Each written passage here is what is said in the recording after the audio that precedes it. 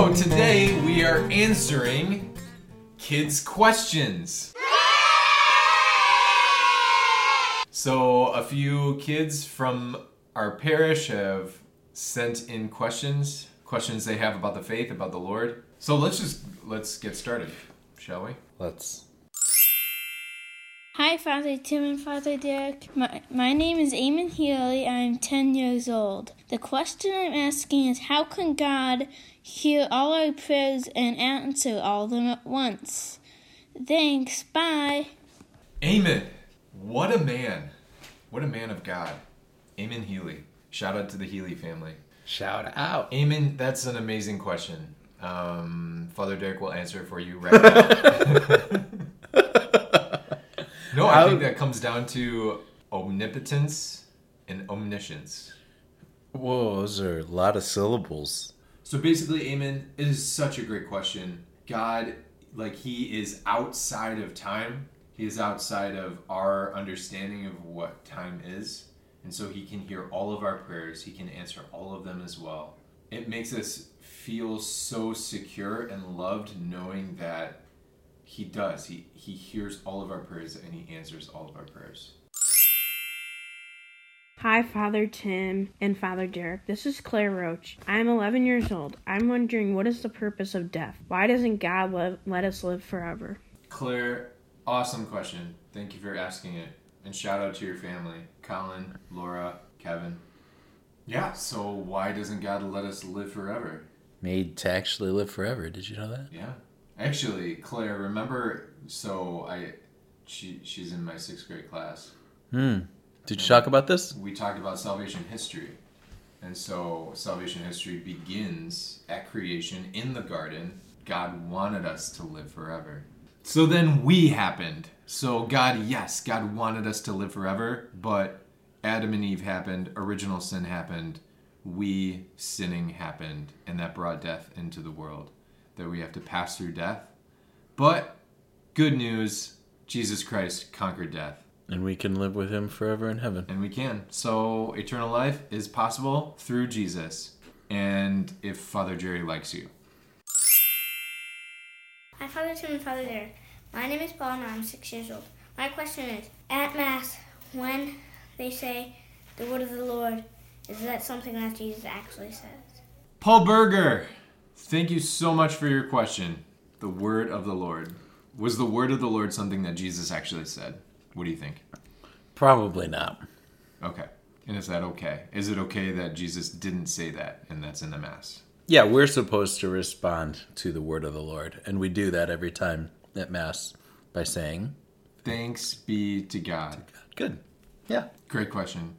Thanks, Paul. Thank you, Paul. Yay, Paul. Hi, Father Tim and Father Derek. My name is Gabe and I'm 10 years old. My question is, I know that when the priest says the words of consecration over bread and wine, it turns into Jesus' body and blood. Why won't that happen when I say the words of consecration? Wow. That is an amazing question, Gabe. Isn't that awesome? Gabe is Paul's brother? Gabe is Paul's brother. He is another of the Burgers. These are smart kids. I know. They are. Maybe they should do the podcast. Burgers. Maybe we should have them do the podcast I instead think of us. they should do the podcast instead of us. And we'll eat chocolate. Go to bed at a reasonable hour.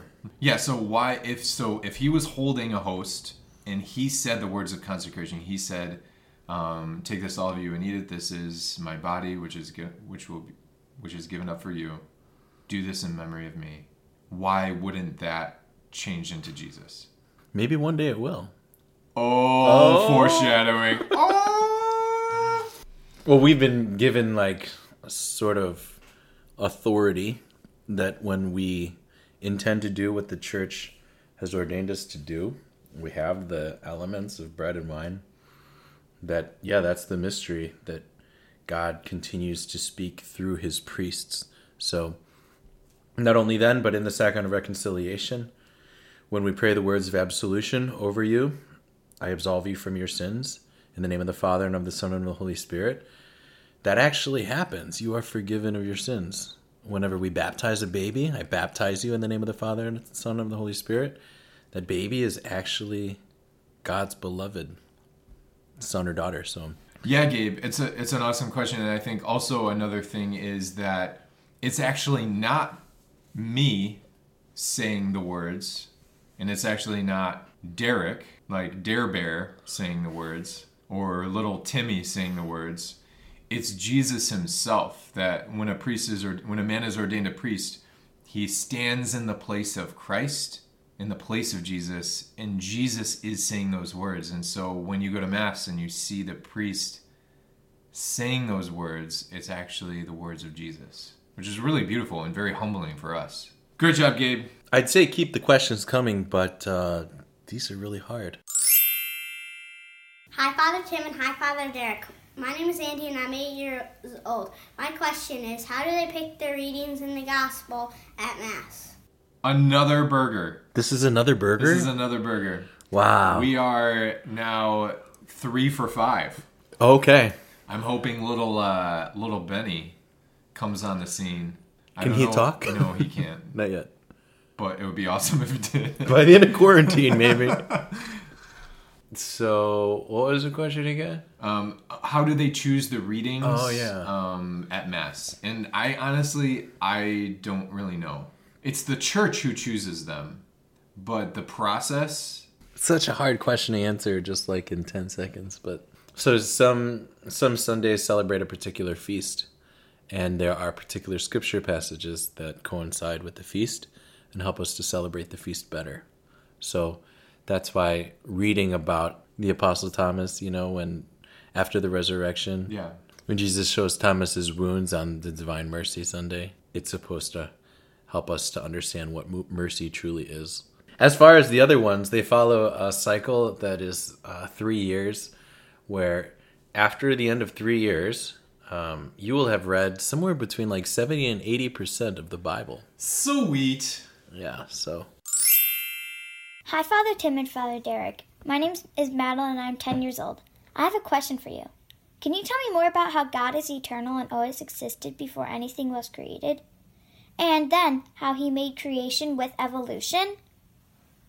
This is similar to the question about like God hearing people's prayers, how he's able to hear people's prayers. Very much so. Madeline, it's a beautiful question. I love this question. So your answer to the question saying that he's outside of time. So Madeline, imagine like dominoes. I don't know if you've ever played dominoes. In order to get the dominoes going... That's the game of dominoes, okay? Is not just setting them up to hit them over. You actually can play the game with dots and stuff. All right, shush. You don't just knock them over. Be quiet. I'm trying it's to answer Madeline's Legos. question. Oh my gosh.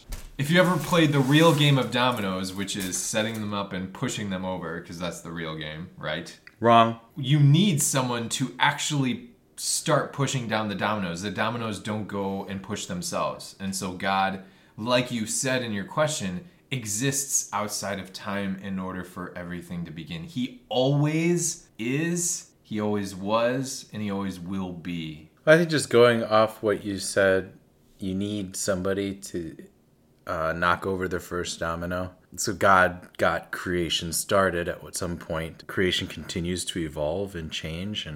Yeah, and Maddie, when it comes to evolution and God's creation, evolution is part of God's creation. That this is the way that things come about through science. So, thank you. Madeline is always so joyful at school. She's so great. Yeah, a lot of the kids are. Maybe you can learn from her. Yeah, maybe. If only. One day. Hi, my name is Basil. I'm 6 years old. I'm in first grade. What date was Jesus really born on? Basil. Basil. So Basil's question is about Christmas. I love Christmas. Do you like Christmas? More of an ordinary time kind of guy. Christmas. So what's interesting, have you ever seen some of these studies that show like how on December 25th, year 0, the stars, the North Star aligned with like some constellation that made a particular star brighter than ever. Mm-hmm. So we celebrate Christmas on December 25th, not just arbitrarily, but because we have some idea that it was in that time frame Maybe. Do we know it's the exact particular 25th day of December? Maybe not, but I don't think it affects the joy of the day. Hi, Father Tim and Father Derek. This is Daniel in 8th grade. Michael in 6th grade. Tyler in 4th grade. Kyle in 1st grade. Samantha in Peace too. Our question is, if the first people on earth talked and saw God, how did people lose the knowledge and faith in God? Wow, so awesome to hear all of the Dukas. Shout out to the Duca family. This is a serious question. Yeah, Dan, you really thought this one out. I guess I would start by saying that, if your mom or dad said that they loved you, would that be it? Would you never want them to say, I love you again?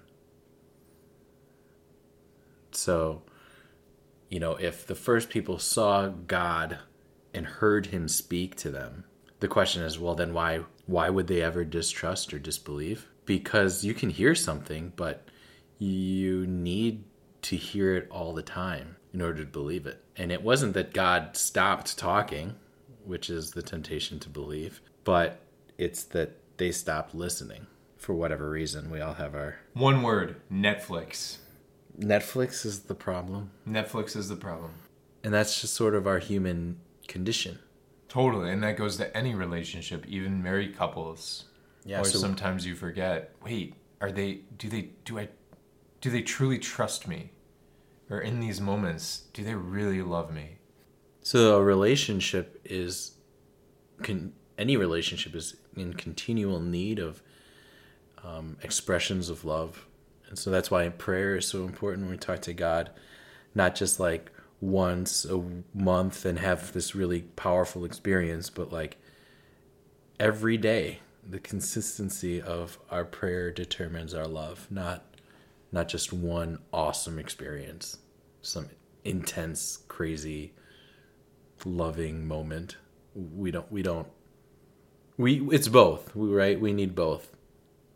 But it's more about consistency than it is about intensity. Yeah, exactly. So keep praying, Dan. I can't wait for you to be a priest. We pray for that. Father Dan Duca. Sounds good. Cool. Well, any last thoughts? Anything to say to the kids? Thanks for your questions. Yeah, thank you, guys. Really good questions. Sorry that we weren't able to answer them because someone had to play that extra game of Oregon Trail. Okay, well, there's 3 things that we probably learned today. Yeah. What's the first one? First one is Mary Seat of Wisdom Parish children are amazing and the best. Second, Father Derek is way smarter than me.